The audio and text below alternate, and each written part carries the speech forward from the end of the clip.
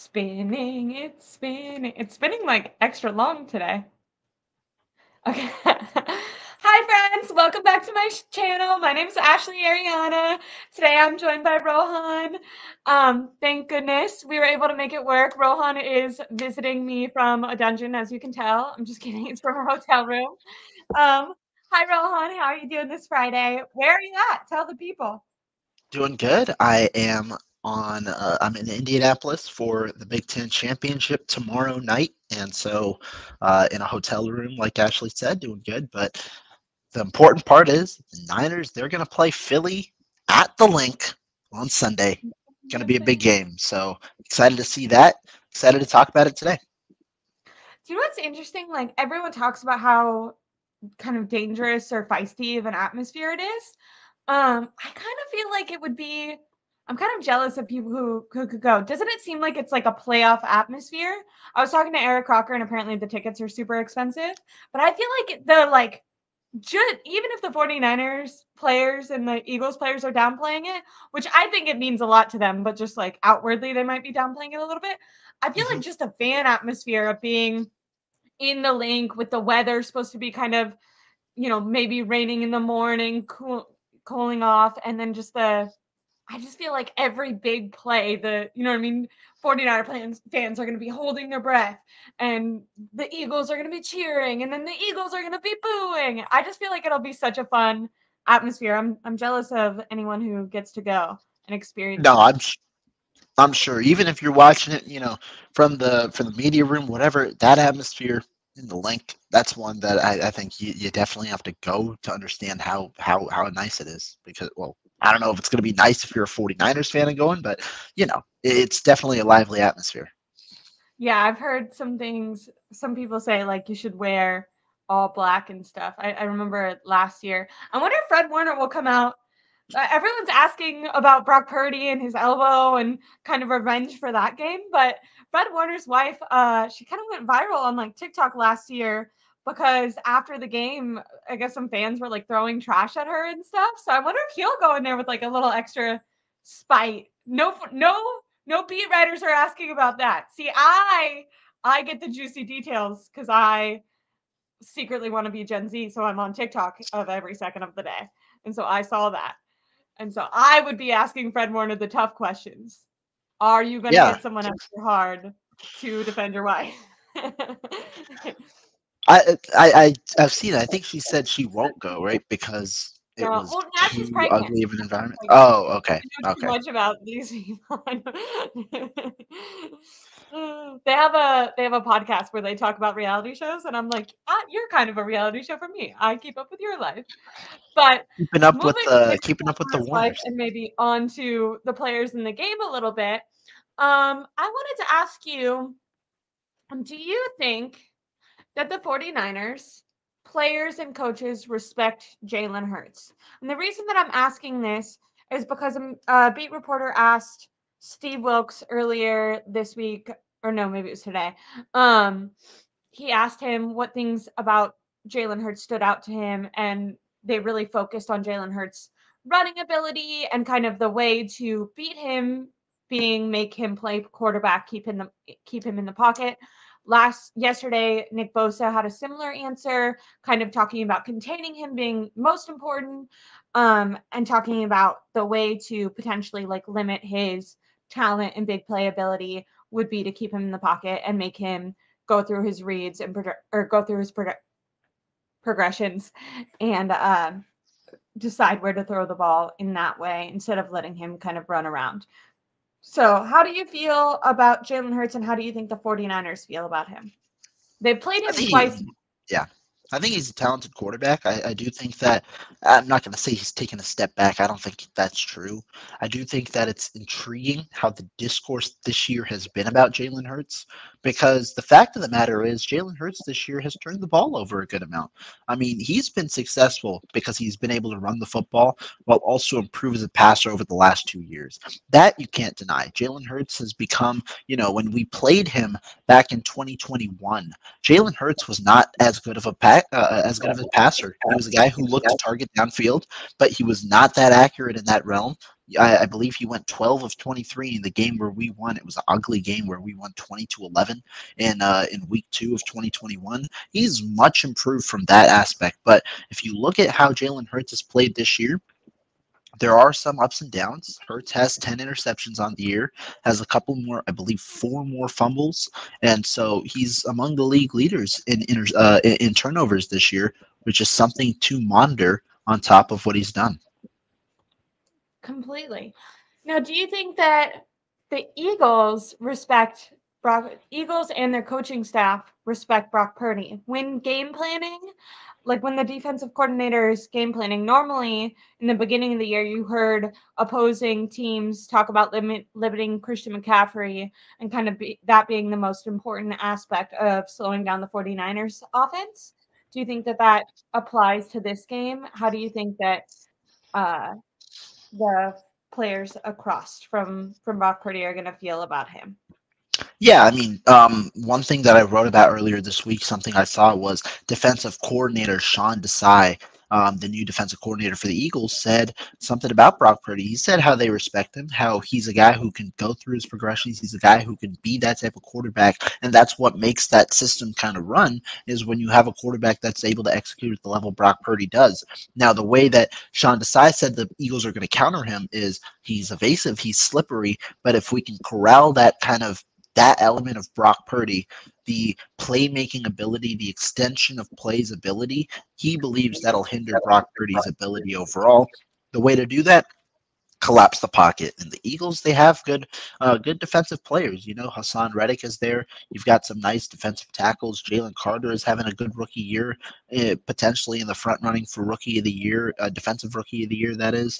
You've got a couple of good players on that defensive front. Josh Sweat's another guy on the other edge. And so I think that, you know, when you talk about Philadelphia, that's going to be their goal. Keep Purdy in the pocket. Don't let him extend plays. And then the other thing that they're going to do on top of that, it's really a mixture of two things that kind of blend well with each other. You collapse the pocket, make sure Brock Purdy isn't able to extend plays, and then at the line of scrimmage, you play tighter coverage, something Sean Desai talked about with James Bradbury, with Darius Slay. The way that you play tighter coverage, that way on these quicker balls, or not quicker balls, but like these throws that require good timing, that come out of Brock Purdy's hands quicker, they're able to contest it a little more, making the margin for error a little slightly smaller for Brock Purdy. I think that's the way that they're going to, defend him. So to answer your question, I do believe they can respect him, but I also believe that I also think they believe their defense is going to be able to stop Brock Purdy.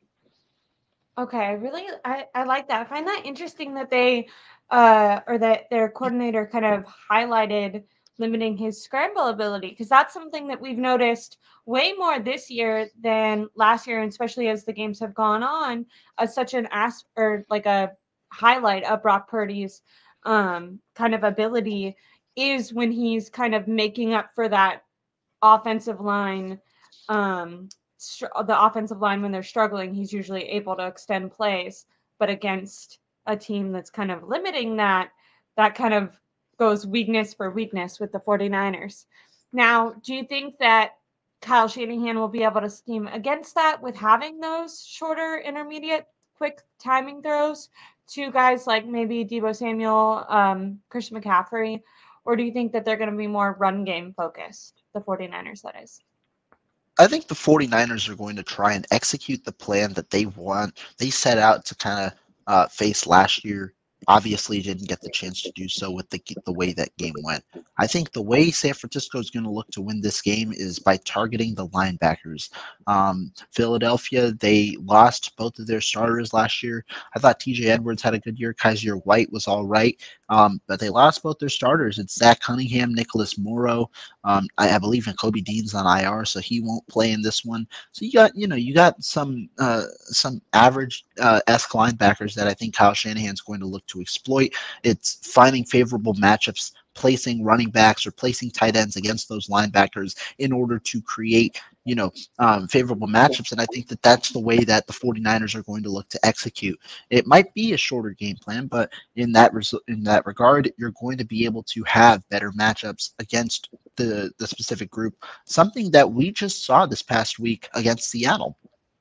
The 49ers look to target guys like Bobby Wagner in coverage, Jordan Brooks in coverage, guys who are solid linebackers, but not necessarily really that good in coverage. I think that that's what they're going to do again. And I like the comment that Ellis just pointed out. Yeah, he said, I read the Eagles struggle against tight ends. Well, that's because of the favorable matchups that they're able to create.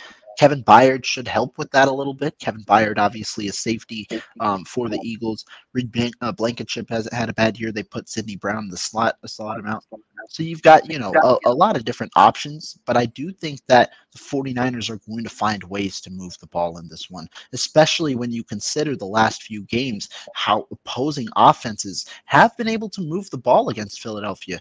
Talking about the last 3 games, which are playoff caliber teams, Philadelphia is the fourth worst defense in terms of total yards allowed. They allow about 340 yards per game in the last 3 games. And they faced Buffalo, they faced Dallas, and they faced Kansas City. So they've given up a good amount of yards. That hasn't been the issue.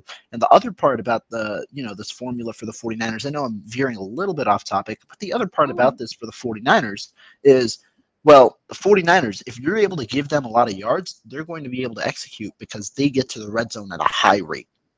Not only that, they're able to score at the red zone at a high rate. Need to improve a little bit in the way that they attack the red zone. Has been a little less efficient in the second half of the season, but they get to the red zone and they score in the red zone. That's not usually a formula for success for opposing defenses. Philadelphia is going to need to clear some things up defensively, and I don't know if this is the perfect matchup to do so. I agree. And while we're talking about the tight ends versus linebackers for Philadelphia, I thought it would be maybe good to go over injury updates from today. So Lane Johnson, who is obviously crucial to their offensive line, is expected to play. Dallas Goddard, I hope I'm saying that correctly, practiced today and does expect to play as well. So he'll be important for their red zone while we're talking about tight ends. Jalen Hurts loves to connect with him, especially on third down. But when it comes to linebackers, Zach Cunningham is supposed to be out for them, and supposedly his backup is pretty weak. So hopefully they'll have George Kittle kind of exploiting that area. Now, I have seen that Philadelphia is pretty good at preventing yards after catch. Like they give up a lot of passes, but they're able to stop them. But maybe that will be an area of weakness now, putting George Kittle on Cunningham's backup. Do you think that that'll be something that they look to exploit in this game? Yeah, that's a good point. I talked about Zach Cunningham just a minute ago, but you are right. I believe he was ruled out earlier today, which means Nicholas Morrow is going to earn the start and Christian Ellis is going to earn the start because Nakobe Dean is still on IR. Those are guys that, like I said, they tried to target the linebackers last year, and the linebackers were better. Now, with this linebacker group, they're going to target them. I know there's been rumors about Shaq Leonard, Darius Leonard, or now known as Shaquille Leonard, potentially joining them. Colts, right? That obviously won't happen though this week. And so you got 2 guys, Christian Ellis, the guy who's going to replace Zach Cunningham in the starting lineup. He was initially kind of a guy who played a guy in the rotation. He got actually benched. He's been on special teams duty for primarily the past few weeks until obviously this past weekend when Cunningham got injured. Christian Ellis got on the field, and guess what? Buffalo kind of went after him. They targeted him. Would expect San Francisco to try and go after a similar game plan. I agree. And then while we're talking about injuries, it's probably important also to talk about the 49ers. Eric Armstead did play today did practice today and is expected to play, which is good because he was struggling with a foot injury, and that kind of worried me. Obviously, Kyle Shanahan was kind of coy about it. Yes, not today, but yesterday when he was talking about it. But today he was a little bit more clear that Eric Armstead would be okay. I thought maybe it was that plantar fasciitis because I know that those things can kind of come back and linger, especially he's a bigger guy that puts a lot of weight on his lower body.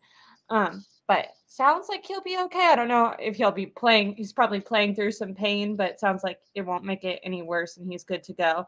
Obviously, this is a really important game, so we don't know potentially if it wasn't such an important game if he'd push through, but seems okay enough to go at least, which is a really good sign because the Eagles have a really incredible offensive line, especially interior offensive line. So they're going to need 49ers are going to need all the help they can on their defensive line front, especially to help that secondary.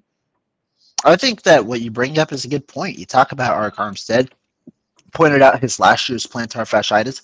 Good sign is it doesn't look like this is going to be similar to that last year injury. I think that this is something that, he's dealing with. Shanahan got that comment earlier. He said, I don't know. But the fact that he's playing this week and the fact that he, practiced today, that's a good sign. You hope he plays. I'm assuming he's going to play. The 49ers, luckily, this week seems like they're getting closer, back to full health.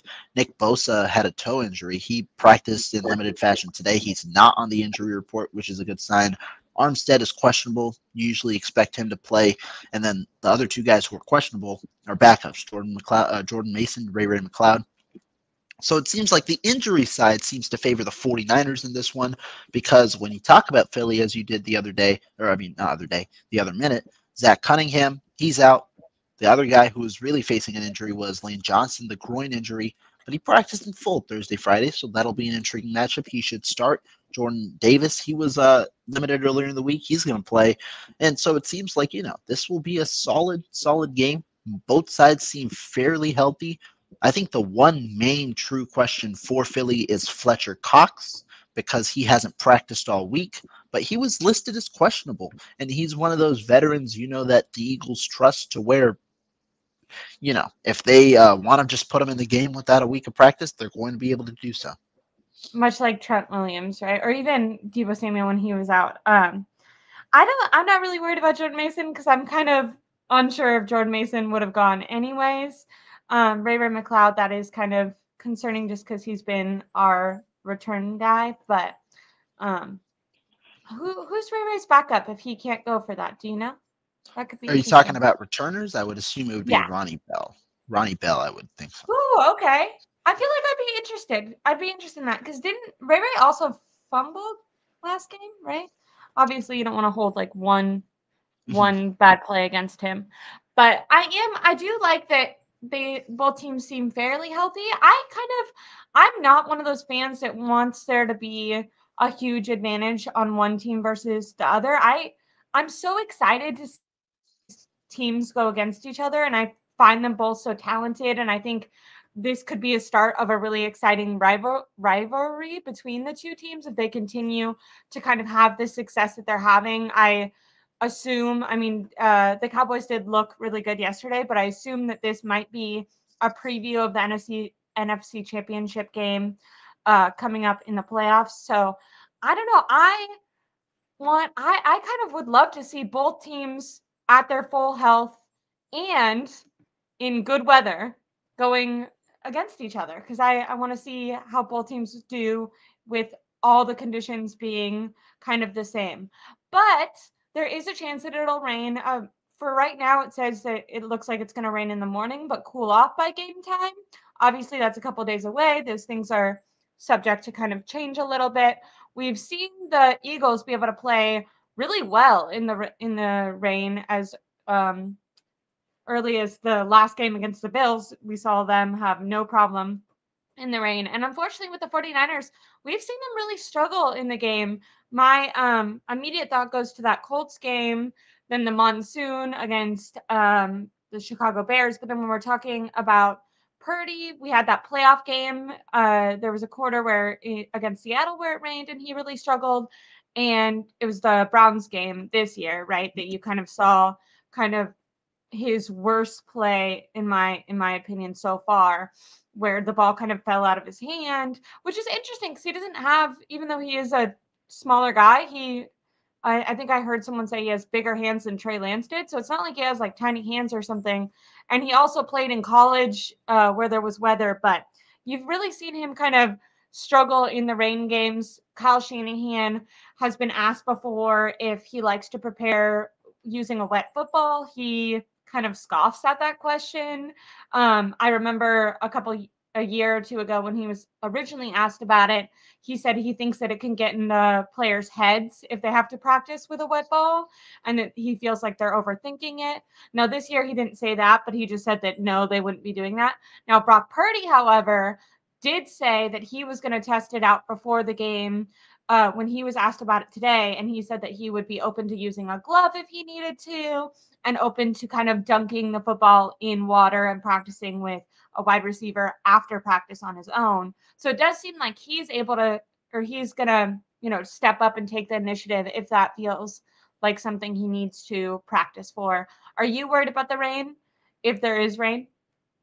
Um, I do think that it's important. I think that it's something that could affect how the game goes because we've seen rain games in the past affect quarterback play specifically, not only with the 49ers, but in general. And if you talk about the way the rain game goes, I do think that it'll favor Philadelphia because Philadelphia has one of the best running attacks in the NFL. That RPO system has been very effective. And the number one thing Philadelphia is able to do when they get those a good run game going is have third and short in short distance situations just in general. That obviously favors them with the way that they operate, the way that they're able to win up front. And I think when it comes to rain games, there are a few factors that matter. The run game is one because obviously that's the way that teams usually like to move the football, and trench play is the other. And so I think the advantage goes to Philadelphia because I think right now, if you think about it, they probably have the advantage in both. They even even if Christian McCaffrey, right? Christian McCaffrey is undoubtedly one of the best running backs, if not the best in the NFL. But even without him, I mean, even with him, Philadelphia has a strong running game. I mean, they're able to move the ball well. I think their efficiency this year has been down, but I also think that's in portion due to the amount that Jalen Hurts runs and the short distance situation that Hurts runs for. He only averages 3.6 yards per carry. And if you look at the remainder of the bunch, talking about guys like DeAndre Swift, talking about, they've got a couple of names there that have kind of as seen playing time this year. But a guy like DeAndre Swift, who's been their main running back, he averages 4.8 yards per carry. And so when you look at the efficiency, they've been efficient. They've run the football at a high rate. And they score a good amount of touchdowns as well with Hurts on the ground. He has 18 passing touchdowns and 11 rushing touchdowns this year. And then the other portion that I talked about, trench play, well, the Eagles have a strong offensive line. I mean, and with Lane Johnson back, it's going to be fully healthy. You've got Kelsey there. You've got Johnson there. You've got Jordan Mailata on one side, Landon Dickerson on the other side. Even with the loss of Isaac Seumalo, I think they've slotted in Cam Jurgens into that right guard spot, and so he's gotten a couple of he's gotten some play as well. And so I do think that overall they've got a good team. You can argue which defensive line is better, but I do think when you look matchup wise, the Eagles have a better matchup because the 49ers offensive line isn't as strong, whereas the remainder of the trench play, 49ers D line, Eagles O line, Eagles D line are all pretty good. I love that. I was going to say it's kind of it's going to be a strength on a strength with the 49ers defensive line against that O line, but there is going to be some mismatches. We'll start here. Who do you have more confidence in? We're going to start with the quarterbacks. Who do you have more confidence in, Brock Purdy or Jalen Hurts? If you were going to start a team maybe from scratch, or if you just want to talk about in this game, when it comes to protecting the football, when it comes to scoring touchdowns, you kind of talked about Christian McCaffrey. I think you can double check me on this, but Jalen Hurts and Christian McCaffrey are tied for 11 rushing touchdowns this year, right? Kind of interesting. Yeah. That's such an asset that the Eagles have with Jalen Hurts. That's so crazy that they're getting. I know. That's the way that they're able to operate, and it's efficient. Yeah, and that's why, like, a lot of times, like, sometimes you're kind of like, why is he in the MVP conversation? He's really not protecting the football and stuff like that.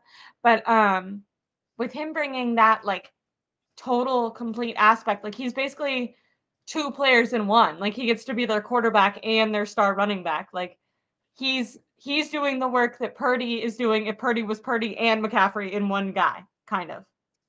That might be oversimplifying it, but But you're talking about confidence. I think this is a tough question. And I'm not saying it's tough because I do believe there is one quarterback who is definitively better than the other. I think at this stage right now, I think there is one quarterback who has proven a little more and who's been definitively a little better in their career. However, if you talk about confidence, like I mentioned at the beginning of the year. Beginning of this episode. I keep saying random times. Beginning of this episode, though, Jalen Hurts has 14 turnovers this season. That's double of what Brock Purdy has. I believe even more than double, or no, directly double, because Purdy has 2 fumbles, 5 interceptions. That's double of Yeah. what Brock Purdy has. So that's been an issue this year. And that's why I think you can create an argument for Brock Purdy being higher than Jalen Hurts if you talk about the MVP race. I think that there's an argument to be made. I don't know if I would go strongly into that argument. I think it could be a flip of the coin, but a lot of people believe Jalen Hurts is the front runner for MVP. I don't even know if he's the front runner in his own division for MVP. I would put my vote for Dak Prescott over Jalen Hurts if I had given the choice. I've been pretty high on the Dak Prescott MVP race this year. I don't know if he's the front runner overall, but I believe that he's been very underrated this year. And so if I'm talking more confidence, I think I still have to go Especially Hurts, that last game, especially. I felt like that got some people talking. You need Oh to yeah, do well because on those it's in prime primetime time. standalone Yeah, games. yeah, and so he'll have another opportunity next week because he faces Philly in prime time. Philly, I mean, that's going to be a huge divisional game. But confidence-wise, I'm going to go with Hurts just because, especially when you consider the circumstances of this game, the run effect will be a little more important. Hurts obviously provides a lot more in that realm. And overall, if I'm talking about building a team, I think that I'd prefer a quarterback like Hurts, a guy who you can create a system around, and a guy who has the dual threat capability. But I do think that there is an argument to be made when you talk about specifically decision making with the way turnovers have happened this year for Hurts. I really like that. Um I feel like it's so interesting because I don't think that the Eagles would trade for Brock Purdy. Like I think that the way their team has been constructed, Jalen Hurts is the perfect quarterback for them. But I also think that the 49ers wouldn't want Jalen Hurts. I think that they like both teams have really mastered kind of building a team around their quarterback, which is kind of interesting because the Eagles have obviously had a little bit more time to do that around Hurts than the 49ers have around Brock Purdy. They kind of just, I don't want to say fell into a perfect fit, but um, I do think it's an interesting conversation because I think in order to actually judge them, you kind of have to say, okay, if I was starting from scratch, because both teams, at least how they are right now, I don't think would trade their quarterbacks straight up for the other. Do you? Do you think that Kyle Shanahan would trade Purdy for Hurts right now? I do. Yeah, I think Oh, if you had the really? Okay. opportunity, I like I this. think I if like you had this. the opportunity, you'd take Jalen Hurts. Okay, I like that. That's interesting. Yeah, And I speaking think of that, Brock is a good. I mean, Brock has been a great fit. I just yeah, think that when I think about Kyle and the way that his true, fully unleashed offense could be, I think it's what you want with Jalen Hurts. It's the reason he traded 3 picks for Trey Lance. I think that's what he want. Now, I mean, Brock Purdy has proven himself this year to be a pretty strong yeah, quarterback option. But I think, yeah, if you had the opportunity to go straight up, I think you would go with Jalen Hurts. I love that. That's kind of I like that because I think sometimes people, um, myself included, maybe over exaggerate how smitten Kyle Shanahan is with Brock Purdy. I think he does really like him, but you're right. I don't think he's like completely settled on like this is 100,000% my franchise quarterback for the foreseeable future. I think he's like, hey, this guy is extremely good and works in our system extremely good and is not only maximizing our offense, but allowing us to maximize the talent around him because he's so cheap.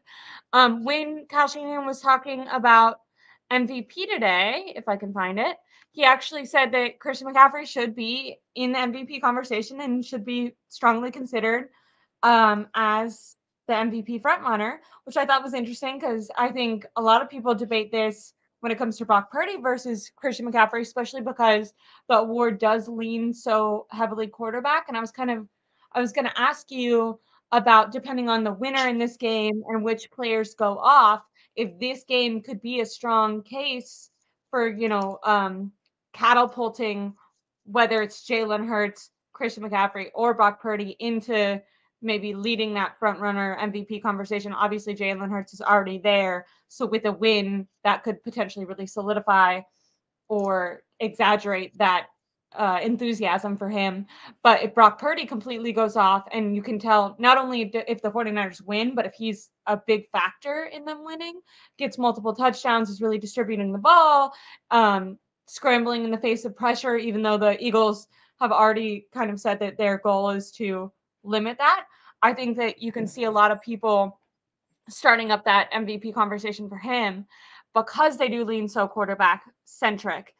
But I do think that Christian McCaffrey should be involved. And Kyle Shanahan kind of talked about that too. He said that he kind of thinks it's bogus that it is a quarterback award. Do you think that it should be something that is considered if the 49ers win and Christian McCaffrey is able to run all over this team? Do you think that he should be in that MVP conversation? Do you agree with Kyle Shanahan, or do you think that it would be go towards a quarterback and Brock Purdy would have a better chance? I still think that if you talk about it, Christian McCaffrey, in my opinion, I said it last year.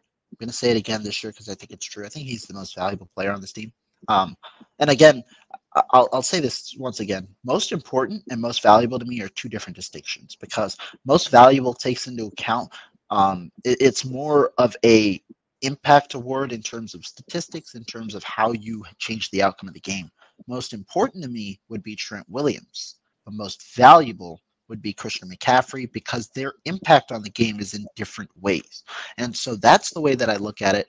But I do believe Christian McCaffrey is this team's MVP. I think that he's the reason this offense flows to the level that it does. I thought that last year, and I thought that this year as well. I think he's the number one, he's the number one weapon on this team. And I think Kyle Shanahan has really found a different way to implement his offense with Christian McCaffrey in the fold. I think he's waited for a running back that he can utilize like he's utilized Christian McCaffrey. And obviously, I mean, what better than to get the best dual threat running back in the entire game? And so that's where my stance is. As for MVP talks overall, I think that if any year were to be the year where a non-quarterback could be in the race for MVP, I feel like it could be this year. I just feel that this is the year where when you talk about quarterback play, there are elite level quarterbacks who are still performing very well. But I don't know if there's any true, clear, front runner for the MVP award. I think that it's a mix, and Oh, bye, Rohan. Okay, I'm gonna wait for him to come back, hopefully, and I'll continue to talk about the MVP conversation. I think that a lot of people feel like it's almost a waste of time to even discuss Rohan's back, to even discuss quarterback. Hi, apologize. Yeah, Rohan. What happened? You got so excited. I Hotel got so Wi-Fi. excited that I accidentally clicked the trackpad and clicked X on the tab. So that's what I was saying. But essentially what I was kind of continuing forward is when you talk about MVPs in the non-MVP rate or in the MVP race, I think this could be the year where a non-MVP ends up winning the trophy if there were to be a year. Ultimately, I don't believe that's going to be the case. I still don't. I think when you talk about the MVP, for some reason, it's always going to be entrenched with the quarterback position. And so I think that that's going to be important because guys like Mahomes, I mentioned Dak Prescott, even Lamar Jackson. When you talk about the MVP, it's going to be to a player on a winning team. Those are some of the guys who have some of the best records. But Tyreek Hill, I mean, if he breaks 2,000 yards, and breaks the receiving record, that could be a guy you talk about. McCaffrey, he has 16 touchdowns already. He's been dominant. He's a guy who, yeah. Go ahead. He gets to, I think it's 20, is it 28? The last two guys that were not quarterbacks that won MVP had 28 touchdowns, I think it was. Is that right? Yeah. Am I wrong? Yeah. I like you're saying skill position players, right? Yeah. Yeah. So I feel I like think you have it's a gonna good be case for it it's for gotta them. be something like that. I think a lot of people think it's impossible after Cooper Kupp didn't win it when he got the Triple Crown. But I think it's important to consider the like how well the quarterbacks were like that season. Aaron Rodgers had like an insane, it was like 30 something touchdowns to like 3 interceptions or something. And the runner up was Tom Brady, and he had a ton of yards and a ton of touchdowns. I don't think any of the quarterbacks right now that are in the conversation for MVP are doing as well as either of those quarterbacks were doing. And I do think that that gives the skill position players, whether it's Hill or McCaffrey, a little bit of a better odds to do that. Because even though Cooper Kupp did really well, he was in competition with maybe better quarterback play that year than there is this year. But yeah, no, it all depends on how they perform in December, I think. No, I think that's fair. Yeah. But I don't know. I just thought I found it interesting that Kyle Shanahan, when he was talking about MVP, he leaned towards Christian McCaffrey over, like, it wasn't like he was like, oh yeah, and Brock Purdy should be, you know what I mean? Like, he was like giving his case for why Christian McCaffrey should be involved in that competition. Now, when we're talking about who we have confidence in, who do you think has the better coaching advantage? Kyle Shanahan with the 49ers. Obviously, he's the play caller, an offensive genius, some people might say, or Nick Sirianni, who isn't calling the plays, but definitely sets a, incredible tone and has really turned the Eagles into a complete juggernaut. And also is extremely aggressive, which really, really works in the Eagles' favor. Kyle Shanahan really struggles with aggressiveness. Do you think that that's something he might change in this game? And who do you think has the coaching advantage when we're talking about the matchups between the 49ers and the Eagles? I think that it's an intriguing aspect when you talk about matchups, because a lot of people want to gravitate towards one coach or the other. And I don't know if if you can think in that regard, because the coaches are two completely different coaches. I'm talking specifically personality. I mean, Kyle Shanahan and Nick Sirianni are both coaches who are beloved by players, but they coach in very different ways. Sirianni is a guy who is extremely, extremely energetic and extremely passionate.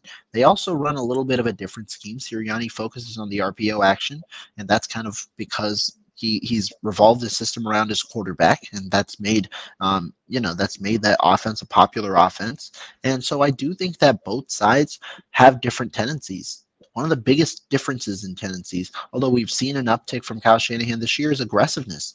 Nick Sirianni is not afraid to go for it on fourth down. The Philadelphia Eagles, when you look at the numbers, the Eagles, they go for it on fourth down a significant amount. And yeah, I mean, that's the important part, is because when it goes to short distance situations, they get it. Philadelphia right now is, I believe,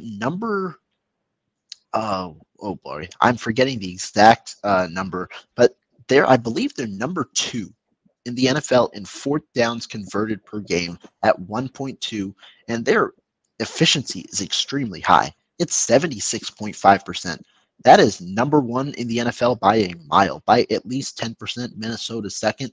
They've been 100% on fourth downs in the last 3 games, which have all come against playoff opponents in Dallas, Kansas City, and Buffalo.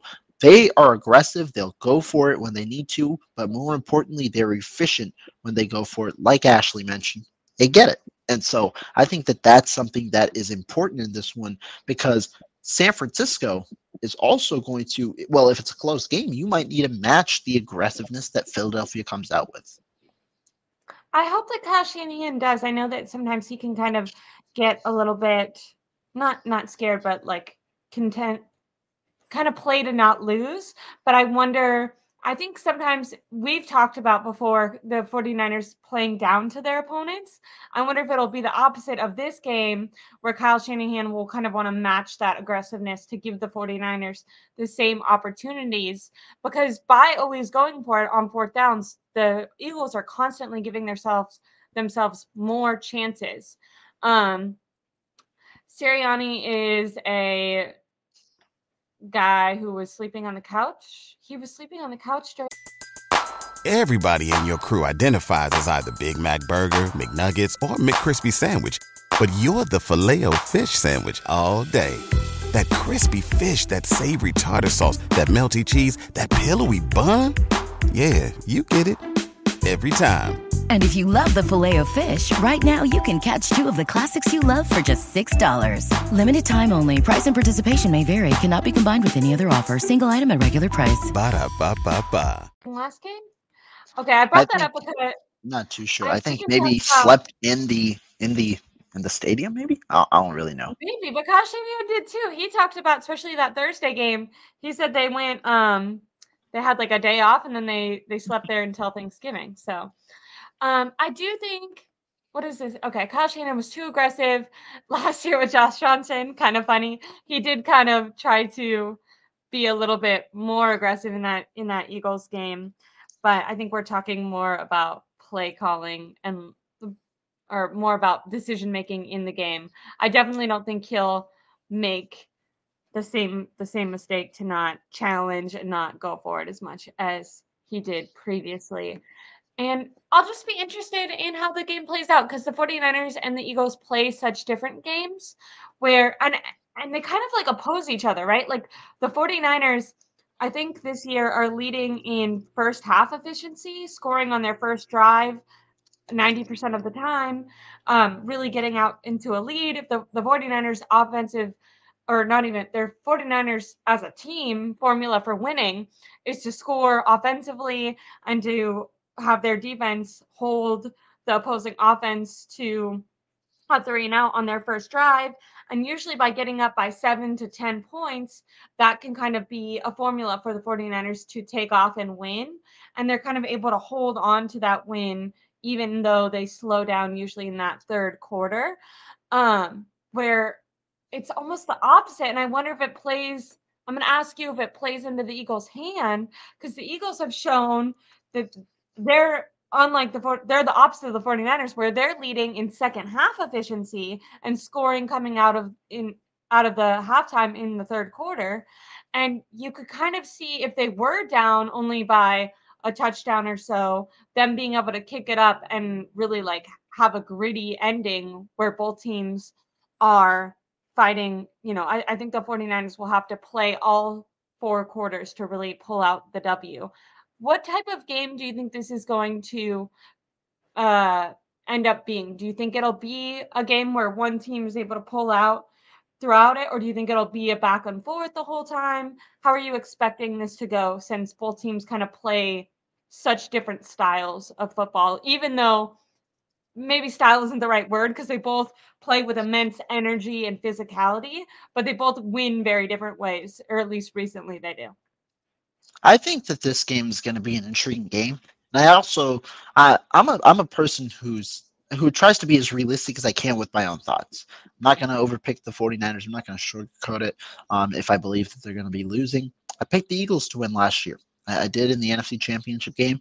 Obviously, that game didn't go as we expected, but that was one thing that I did. I've picked the 49ers to lose in a few games this year. Not that many, but maybe twice, I believe I've picked them to lose this year. This game is different. I honestly believe the 49ers are going to win this one. And the Eagles are a tough matchup, but when you look at the way this game matters a lot more to the 49ers than it does to the Eagles. What do I mean by that? San Francisco does not get the 1 seed. They are going to be eliminated from the 1 seed, in my eyes, if they don't win this game. There's not a chance the Eagles are going to drop, because if San Francisco loses this game, they're going to go from 8-3 to 4. Twice, right? Philadelphia is going to go from 10-1 to 11-1. There's a 3-game gap between them. Philly also needs to lose 1 extra game because they have the tiebreaker. They're going to have to lose 4 more games in the last 6 games or last 5 games. That's not going to happen. No. Now, the 49ers, like I said, if they win this one, they get to within 1 game with the Eagles, and they have the tiebreaker. So if Philly loses 1 more than the 49ers down the stretch, San Francisco is going to be the 1 seed in that regard. And one other thing, they have the tiebreaker against the other team that's kind of coming up there in Dallas. They beat Dallas. They beat the daylights out of Dallas, so they're going to have the tiebreaker over them as well. Now, the reason I also think this game matters more to the 49ers is when you look at the Eagles' schedule. I've mentioned it a couple of times. They faced 3 straight playoff teams. This is a tough game and a tough sledding of games for the 49ers. For the Eagles. They faced Dallas. They faced Kansas City, and they also faced Buffalo in 3 consecutive weeks. There was something similar in all 3 games. They were down. They came back from behind and won in all 3 games. Against Dallas, they were down a touchdown, and against Kansas City and Buffalo, they were down 17-7, I believe, at one point in both of those games. They ended up winning all. They ended up winning all 3. They're at 10-1. But in this game, I don't know if they're going to be able to come back from behind against the 49ers team with that same formula. Additionally, can I ask you? Go ahead. Yeah, go ahead. When considering those other teams, do you think that the 49ers defense is the best defense out of those so far? I know Kansas City does have a really good defense, but yeah, I'm just asking your opinion while we're looking back at the competition that the Eagles have faced. I think that's a good point that you bring up, and I would probably go with the 49ers. The reason being, I think their defensive line is going to be the key, because the way that you kind of make Jalen Hurts uncomfortable is you got to put pressure on the pocket. I think the 49ers, if you look at it overall, have a better defensive line than the Chiefs, and I think that's going to be the way that they kind of have to win this one. I do like the 49ers defense a little better, although I do think Kansas City, while they might not look as great on paper, they're a very good defense and they're well coached. So I think that's a good question you asked, because when you look at it, you're trying to find out the differences as to how the 49ers can win this game if the other teams weren't able to win despite being ahead. And so I think that's important. You talk about scheduling, right? Eagles, they're coming off 3 pretty brutal games. One that went to overtime last year, and you're facing a physical 49ers team. Yeah. Because that's another thing too. Not only do they just have a couple of days rest advantage, the 49ers do, but also like their game was finished early. Like they were pretty much resting people, able to not play them to the maximum, where the Eagles were in overtime playing their best guys, getting snaps out of them. And I think I saw the same thing. I mean, I was obviously not in overtime, but even in the Kansas City game, they were playing, all the way to the very end. So they've exhausted themselves in every game. And looking at that playoff seeding, they could still lose this game, tell themselves, hey, we beat them in the championship game. We'll probably face them again. We can beat them then. If they beat Dallas, then this game doesn't really matter. Because that's kind of my thought, is if the Eagles beat us or beat the 49ers this game, then that Dallas game means nothing. Well, they can have that same mindset about this game. You know what I mean? Like, I'm not saying I think they're going to be up for it, but I'm just saying I agree with you that I don't think that the weight is the same for the Eagles, because they have won before. They can kind of use those excuses, and they can say, if we see them again in the playoffs, that we've been able to meet them there before. Now, I think for pride wise, when we talk about the way that players are talking, I don't think that they're, I don't think any team walks into a game like, oh, this game doesn't matter. But I just think maybe morale-wise that it might be more important to the 49ers. And then also not morale-wise, but like literally when we talk about winning the Super Bowl, I think whoever gets that number 1 seed is going to have a huge advantage. We're talking about injuries. We're talking about rest. Eric Armstead and his foot. The Eagles having Lane Johnson struggling with an injury. Whatever NFC team gets that bye week is going to have a huge advantage. I think that's important as well. But the one other aspect that I'll mention when I talk about the difference in this matchup between who wants it, or between San Francisco and Philadelphia, and you pointed it out, it's that bye week that's most important. Like I said above, the 49ers are 8-3. Philadelphia is 10-1. Philadelphia loses, they drop to 10-2. San Francisco goes to 9-3. There's still 1 game of a gap. To me, Philly, their most important game isn't San Francisco. Their most important game is the game right after San Francisco, because they face the Dallas Cowboys in Week 14. Now, the Dallas Cowboys and Eagles, that's a big matchup. Why? Because if Philly loses to San Francisco, they now are at risk of potentially losing the division to Dallas, because if Dallas beats them in Week 14, Dallas ends up getting the NFC East, or they take control, because they're currently at 9-3 after beating Seattle. And so there's a lot that goes on. I think for Philadelphia, though, most importantly, I think that game is the one that's more important to Philadelphia. So I'm not going to say that you look ahead and you don't focus on 1 game at a time, but I think when you look at how brutal the last 3 games have been, as well as the game after the 49ers, you can understand where there might be slips in the cracks with with the Eagles when they face San Francisco. I completely agree. I want to ask you a couple more things when we're talking about the theme of the show, when I've been asking you, okay, which do you have more confidence in, whether it was quarterbacks or coaches? When we think about the 49ers skill position players going against the Eagles secondary, and then we think of AJ Brown and Devontae Smith going against the 49ers corners, which matchup do you think is going to be more interesting to watch? Maybe I can even ask you before getting into that, because I've just seen this debate online amongst fans. Do you think that Brandon Ayuk is better than Devontae Smith? Because I've seen people kind of argue the opposite, and I'd just be interested in your perspective if you could talk about that a little bit before getting into the secondary. Yeah, I think when you talk about the debate between the two, you can see that they do similar things for their respective offenses. I'll say this before I give my answer. I think Devontae Smith, when you look at it, has not gotten the opportunity that Brandon Ayuk has gotten to be a number one receiver specifically in an offense. Ayuk is the number one receiver in San Francisco. Smith has firmly been entrenched as the number two for the majority, if not all, of his career in Philadelphia, behind a guy who commands significant volume in A.J. Brown. You talk about A.J. Brown, he had 1,500 yards last year, so it's tough, to get opportunities. I think Smith also, when you look at it, he's a guy who plays similarly. He has good route running, great route running, good speed, good contested catch capabilities. I would give Brandon Ayuk the slight edge because we've seen him. I think that when you talk about his capabilities alongside the size that Brandon Ayuk possesses, I think that allows him to be a little more durable. I also think that allows him to work a little better after the catch, which we've seen Brandon Ayuk do, especially when you talk about this season. I know there's a difference a little bit in the way that they're targeted, but Brandon Ayuk has been one of the best, if not the best, deep threats when you consider both statistics and volume this year. Brandon Ayuk, I think, is underrated. I think he is, considerably getting up there in that top 10 receiver conversation if he's not there already. And so I would give Brandon Ayuk the edge there.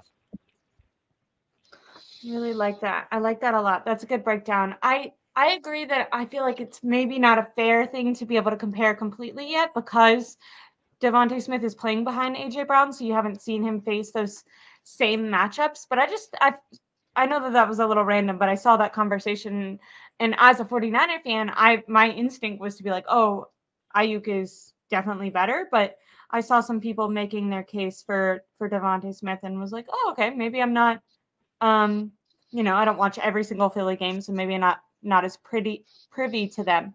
So, but when we are talking about AJ Brown and Devontae Smith, let's maybe focus on AJ Brown for a second instead. Do you think that Charvarius Ward will follow him the way that he did DK Metcalf? Steve Wilks was asked about Ward shadowing DK in the Seahawks game, and apparently having him shadow the number one receiver has been something that Ward actually went to Wilks and asked about previously, and they just figured that Seattle matchup was the first time that they wanted to implement that. But do you think going forward in this Eagles game, that'll be something they stick to as well? I think that that's something you definitely look at, but when you consider why the 49ers signed Charvarius Ward, it was to get a cornerback number one, a top-level cornerback that could shadow top-level cornerback or receivers, because that's what top-level cornerbacks do. I think that when you talk about Charvarius Ward, personally, I believe he's the most underrated player on the team. I think that I firmly believe that. I think that his contributions get overlooked, because when you talk about a cornerback, they're usually being talked about if they're bad, right? If they're in the spotlight for the wrong reasons, or if they get interceptions. Ward isn't a guy who will necessarily get a ton of interceptions. One, he doesn't get many targets thrown his way in contested catch situations, and two, that's just not usually been his MO overall, even dating back to Kansas City. But he's a guy who, again, he doesn't get targeted that much because he has sticky coverage overall. And so that leads to inaccurate throws, leads to not as many interception opportunities. I wouldn't be surprised if they go with that route, having Ward tail AJ Brown. AJ Brown is similar size-wise to DK Metcalf, but I also think it's a lot more of a difficult matchup, and I do think San Francisco has to worry about other things. I think when you look at DK Metcalf's route tree and the way the 49ers kind of countered that, I think that's something that DK Metcalf's a receiver where if you have a strong cornerback, you're able to kind of cover him one-on-one. AJ Brown's a receiver with a variety of routes in his arsenal. I think he's also a guy who specializes with that go route with the contested catch, and so you could see one-on-one opportunities. I wonder though if it will be to the effect that you saw against DK Metcalf. I don't know if it'll be to that level in terms of the amount that you see it. And you haven't really seen, and maybe this is just against the 49ers that he gets like this, but I feel like AJ Brown is able to kind of stay in the game a little bit more, where DK, you can rattle him and get in his head, and then he starts to maybe not play up to his potential because he can get a little bit mentally out of it. Do you think that Ambry Thomas will continue to have a good game? He's came out of nowhere and actually really had success. I think maybe last game might be his best game with that interception where he really like ran the route for the wide receiver when he caught that interception. I was thinking his first game where he was put back in there and did well. You know, I think a lot of people wondered, okay, is this a fluke? Is this because the 49ers had given him opportunities before to come in? But seems, I mean, only a couple games, but it seems like he's really stepped up. Now, obviously, the level of competition is going to be so much better. I'm kind of anticipating that there'll be a couple times that the Eagles win, but do you think that Ambry Thomas will be able to play decently? I'm not saying he's going to completely shut anyone down, but do you think that he'll, be a detriment in this game, or do you think he'll be able to stand on his own? It's always tough to guess when it comes to cornerbacks how they'll end up playing. I think that, though, when you talk about the circumstances, you talk about severe rain, you talk about the way the 49ers have been playing defensively, you do feel a little more positive with Ambry Thomas and the way that he's played, especially. I think that there is room to be positive in this regard. And so I think that's a good sign. Again, this is a very difficult matchup. I'm talking about two upper echelon receivers in AJ Brown and Devontae Smith. Smith has good speed. Even their third guy, Quez Watkins, has good speed. You got good speed guys all across the board. That's something the 49ers can struggle with in the past. But I think it's truly how the 49ers kind of complement each other with the way that their cornerbacks can play. If they can take away those short distance situations, I think that you kind of limit Philadelphia's offense. That helps your pass defense overall, and that helps you get off the field. If you don't, you keep Philadelphia's complete arsenal in their playbook, and you keep that at hand. I think that that's something that San Francisco might have a little bit of a bigger issue facing. So I truly feel like it's kind of more of a team thing. How are the 49ers kind of going to try and combat, overall what Philadelphia does? Based on that, based on what we see, that's kind of how I think Ambry Thomas will play out. I like that. Now, when switching over and looking at the other side, Brandon Aiyuk will probably be going against Darius Slay, and then Debo going against Bradbury, which I think will be interesting because Debo did call James Bradbury trash last year and then didn't back down from that. Didn't necessarily reiterate it, but said, I think he said, I said what I said on the Kay Adams show. And James Bradbury had a few words for him as well, kind of encouraging Debo to make sure that he can back up his previous talk. So I think that that'll be an interesting matchup. Do you see the 49ers skill position players able to kind of win against the Eagles corners a little bit in this game? 49ers skill position players, I think that, like I mentioned earlier, you try and exploit that linebacker matchup. You might see different variations. Debo Samuel out of the backfield potentially in a couple of packages. Christian McCaffrey could see higher volume, in his role. George Kittle could see higher volume in his role. But I also don't think the 49ers are going to change too much. Again, this is a game where something I've talked about the entire year is you want these games where Brock Purdy is tested. Brock Purdy is put into situations where he isn't supposed to be comfortable. You want to see how he responds because that's ultimately what he'll see in the playoffs. That's ultimately what you can essentially judge him off in terms of can he be that guy that leads you to the promised land. And so this is a game that I feel that it can be in that situation. excuse me, especially if Philadelphia is able to get some, pressure on the quarterback and tighten some things up in coverage, which makes those throws a little harder. I think that when you talk about all of those kind of factors in general, I think that's something that will make it harder on Brock Purdy. So to me, I think truly how the 49ers skill position players are going to do is dependent on how the quarterback will play. I think that they'll be fine on their own, but this is a test for Brock Purdy. We'll see how he kind of responds to the test. I like that a lot. Now, you did see Hassan Reddick come out and make some comments today.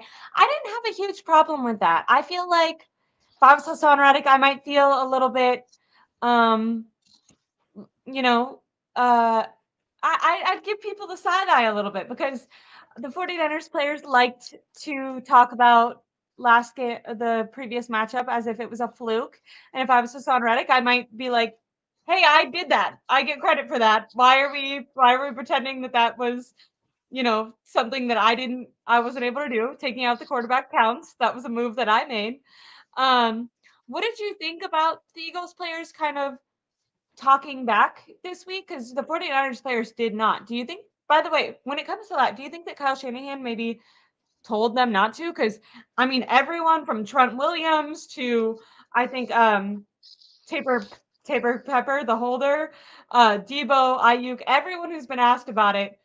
I mean, George Kittle was like, I don't even know why there's so many media people here. It's just another game. Like, they were acting like it's just so weird that people are making this game up to be, I think I said earlier, it feels more like a playoff game, and the 49ers are really downplaying that. And the Eagles are not. So how do you feel about the talk that's been going back and forth? I think that it kind of tells you in a way who wants it more too. I mentioned earlier, the Eagles don't need this game.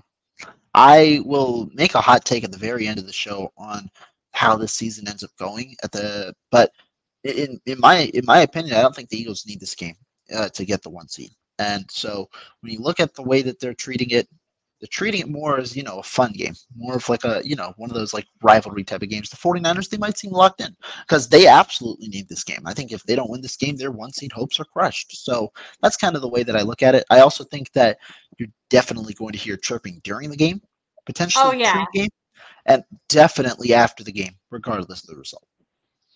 I do too. I think it's going to be such a fun game.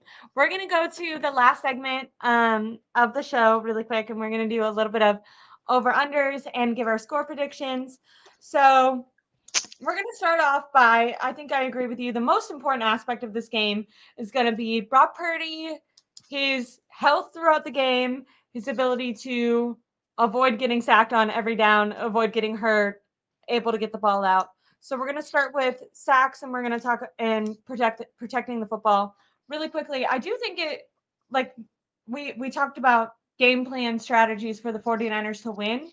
And I just want to say, I read a stat somewhere, and it was like, I forget the exact numbers, but penalties are going to be killer for the 49ers in ways that I don't think that they are for the Eagles. The Eagles are really capable of committing. I mean, we saw against the Bills, Jason Kelce committed 2 false starts, and then they still scored and won the game, where the 49ers offensively can look really like a juggernaut, but on the drives where they do have a false start, some sort of penalty, some sort of flag, those are usually the drives where they end up not scoring. And this is a team that's been scoring on most of their, majority of their offensive possessions so far.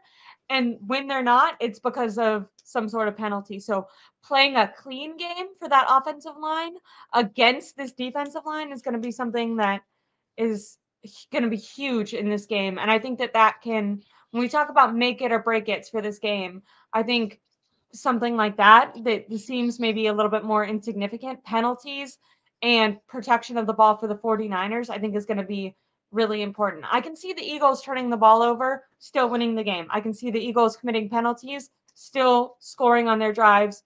And I think for the 49ers to win, which I do agree with you, I think it's possible that they'll win. Previously, at the start of the year, when I just looked at the game schedule, I had this as a loss in my brain. This week, I've because of the rest, because it means more, all that, I can totally see a pathway to victory for the 49ers. But I do think that they're going to have to play kind of like they did against Dallas. Like, I think they're going to have to play their most clean and their best game for all 4 quarters in order to win. And I think it's possible, because when they are playing their best, I think they're the best team in the league, way better than the Eagles. I just don't think we've seen them play like their best for all 4 quarters. Usually it's like one half, And to be fair, that's all they've needed in a lot of these games. But this one, they're definitely going to need it all the way. I know that was a side note before going on that, but I just thought about penalties really quick. Yeah. And I thought I think, though, real quick, one point that you made that I think is very important is penalties and the way that they've kind of gone. Everyone knows the 49ers struggled with penalties early in the year. I think that was true. And I think, if you still look at statistics overall for the season, 49ers are at the bottom, near the bottom of the list. Probably, I think they're 22nd overall in penalties. Philadelphia, on the other hand, they're top 10. They're at number 6. They give up, or they allow 5 penalties a game, and San Francisco is around 6.5. But the interesting thing is the trend over the last 3 games. Those are kind of what I look at. The 49ers post, or second half of the season, post bye week, Philadelphia against tough opponents. What's the difference? San Francisco, they're in the middle of the pack. They're top 15. They average about 5.5 penalties a game. Philadelphia, on the other hand, is bottom. I think it's like bottom 8. They give up 7 penalties a game. So Philadelphia has been penalized a good amount, over the last 3 weeks. San Francisco, not so much compared to their, regular, or compared to the norm over the first few weeks. So interested to see how that trend kind of plays out, because you are right. Penalties are a huge portion of the game, especially with the way the 49ers play. They serve as drive killers. So we'll see how it goes. I like that. I like your strategy of looking at the last 3 games versus looking at the season totality, because it does change so much. And I do think it is important also to consider the opponent. But we'll go to the over-under game now. I'm sorry for taking that detour. When I was thinking about Brock Purdy getting sacked, I started thinking about the O-line, and then I was like thinking about Colton McKivitz going against their guys, and I was like, oh my gosh, no. And I had a little freak out, and I was like, I should mention penalties. But when it comes to Brock Purdy, are we going to say over or under 0.5 interceptions for Brock Purdy? Just to start it out. Yeah, I think interceptions, when you look at it, Purdy had the stretch of interceptions, had one this past week. So he's, I believe, now at 6 on the season. This past week's one was pretty ugly. Talk about it getting batted, and then it ended up in the hands, obviously, of a defender. But if you look ahead at this. Funny, just to interrupt you really quick. Go ahead. When the 49ers lose versus when they win, the story of these things are so interesting. I almost forgot that, I didn't forget, as soon as you mentioned it, I thought Kyle Shanahan discussed it. I've heard it discussed. I remember it.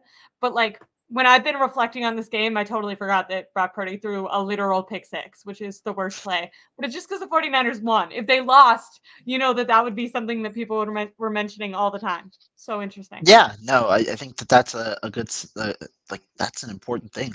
I think that it's intriguing. I think it would have had a lot more, a lot more importance had the 49ers not been up 23 or 24-3 at the time. It served as there was a weird momentum shift for a second, in that, obviously they were always kind of down, but I think maybe PTSD 49er fan in me or something. There was a momentum shift where you were like, oh no, they're kind of getting back into it. But unfortunately the Seahawks have Geno Smith, who, although just did well against the Cowboys, he's never shown any sort of life against the 49ers. Geno is not a good fit against the 49ers defense. But we'll talk about interceptions. I'm going to go for the under. I don't think Brock throws a pick in this game. I agree with you, first of all. And I also think that, like I said, I think that that's going to be such a key for the 49ers if they want to win. We'll go over to Jalen Hurts when talking about interceptions, then over under 0.5 interceptions. Jalen's an interesting case. I already talked about his turnovers. He has 10 interceptions on the year. You look at the way that Jalen's kind of played in the last few games, been able to get his team to win. But he's thrown a few interceptions. I think the 10 is skewed. He had 3 against the Jets. He had 2, I believe, in week 2. I don't remember exactly who they played, or 2 or 3. But Jalen has thrown a pick in each of the last 2 weeks. Brock has thrown one or thrown one of the last 3 games. And if you look at it, the reason I'm kind of just basing all of these on statistics that I kind of have thought about this past week. Philly doesn't intercept many passes. They intercept half a game. I believe they have 5 on the season, or no, 6 on the season. San Francisco, on the other hand, they're number 1 in intercepting passes. They average nearly 1.5 a game. I'm going to go with over here because I think that Jalen Hurts, there's going to be one pass where you consider it could be in the most inopportune situation ever, a Hail Mary at the end of the half. But I will go with over 0.5 interceptions for Jalen Hurts. I agree. Okay, we're on the same level right now. Let's go Nick Bosa, over or under 0.5 sacks. Nick Bosa is an interesting case because the 49ers defense has been, doing their thing. And I think recently, especially, it's really kicked off. I think the D-line has kind of gotten going well recently. Bosa has recorded at least half a sack in each of the last 4 games. You date it back to the last 7, half a sack in 6 of the last 7 games, which is why, despite the matchup, I think that when you look at it, especially with the way Jalen Hurts has kind of taken sacks, he's taken at least 2 in the last 6 games, or I think it's 6 or 7 games. I'm going to go with over. I think Bosa is the one that ends up landing. I don't know if it'll just be on a one-on-one rush. I think 49ers might have to be a little creative trying to get some things going up. And so that way, I think that you might see some stunts, you might see different things, but Bosa over on the sacks. Okay, I agree with you too. I mean, it's so incredible the impact that Chase Young has had. I feel so much more confident when discussing the sacks that this defensive line is going to get. I could also, I'm saying over for Nick Bosa, but it could be one of those things. We've seen this happen a lot since the bye week, where one guy is causing pressure, which is kind of giving a different player a sack, which is going to lead me to Javon Hargrave. Do you think that he'll get a sack, over or under 0.5 sacks for Javon Hargrave? He's going against his former team. I don't know if that means anything to you. But yeah, no.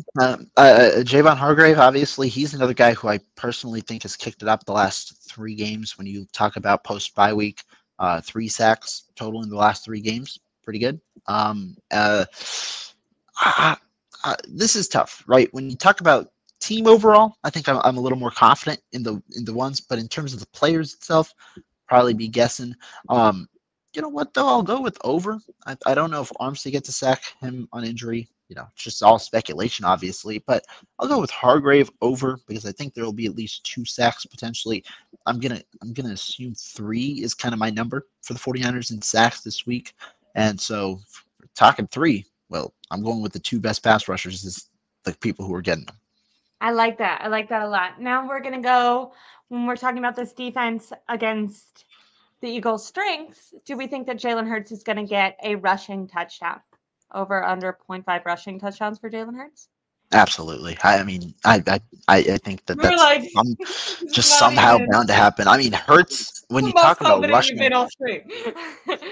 touchdowns, Hurts, that's I think happened in at least 75% of the games this year. I think there's only been maybe 3 games in the entire year where Hurts hasn't had a touchdown. So yeah, 75%. Yeah, I think that this one's bound to happen. I think you'll be surprised when you hear my score prediction, but of the touchdowns that I have Philly scoring, Jalen Hurts is definitely running for one. Perfect. Okay. And then we're going to go to maybe the 49ers most, the guy that might elicit that same reaction of just kind of the no problem, over under CMC you're talking about? 0.5 touchdowns for Christian McCaffrey. If I were to ever make a parlay, that is the only guy the number 1 guy I'm putting on the parlay. Maybe these should be the 2 people. I'll fire up a parlay this week. McCaffrey, Hurts, rushing touchdown, anytime touchdowns for McCaffrey, rushing touchdown for Hurts. Definitely doing it. I mean, yeah, I think so. Perfect. And then we're going to go, because this Eagles offense or defense is, I think it's 29th in passing, 29th against the pass. We're going to go, do we think that Brandon Ayuk is going to get the opportunity? We talked about red zone efficiency for the 49ers. Brandon Ayuk, I think, is 40 of 45 ability to catch it when targeted. So do we think that he's going to score a touchdown? Brandon Ayuk, over under 0.5 touchdowns. Touchdown Or would you It's be more interesting. likely to give it to Debo in this game? Debo I talked think a it's lot of hard. crap. Might come back it Just up. because I think the way the 49ers are going to play this game, it's going to be touchdowns in the red zone. I don't know how many explosive play touchdowns they get.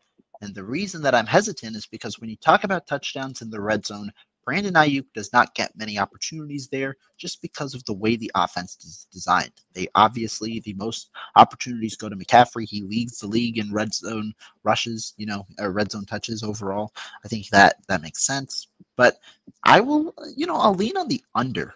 I usually am pretty optimistic with Ayuk in the way that he's been able to score. I will lean on the under, though, this past week, or this upcoming week. I like that. We're going to go to the other side of the ball. What about A.J. Brown? Over under 0.5 touchdowns for A.J. Brown. You think he's going to win against Ward? Do you think he's going to get maybe a different matchup and be able to exploit that one of these times? Yeah, Brown's prolific talent, elite scorer. I think with the way that he's been scoring the last few games, I have to go over. Even if I don't think he's going to be that successful, you look at last week, I thought that was a really good game against him, right? He had 5 catches for 37 yards on 9 targets, but he still had a touchdown. I think that the touchdown's bound to happen. I think Philly scores twice in this one, touchdowns twice. A little spoiler alert. I think that A.J. Brown will get one of those touchdowns.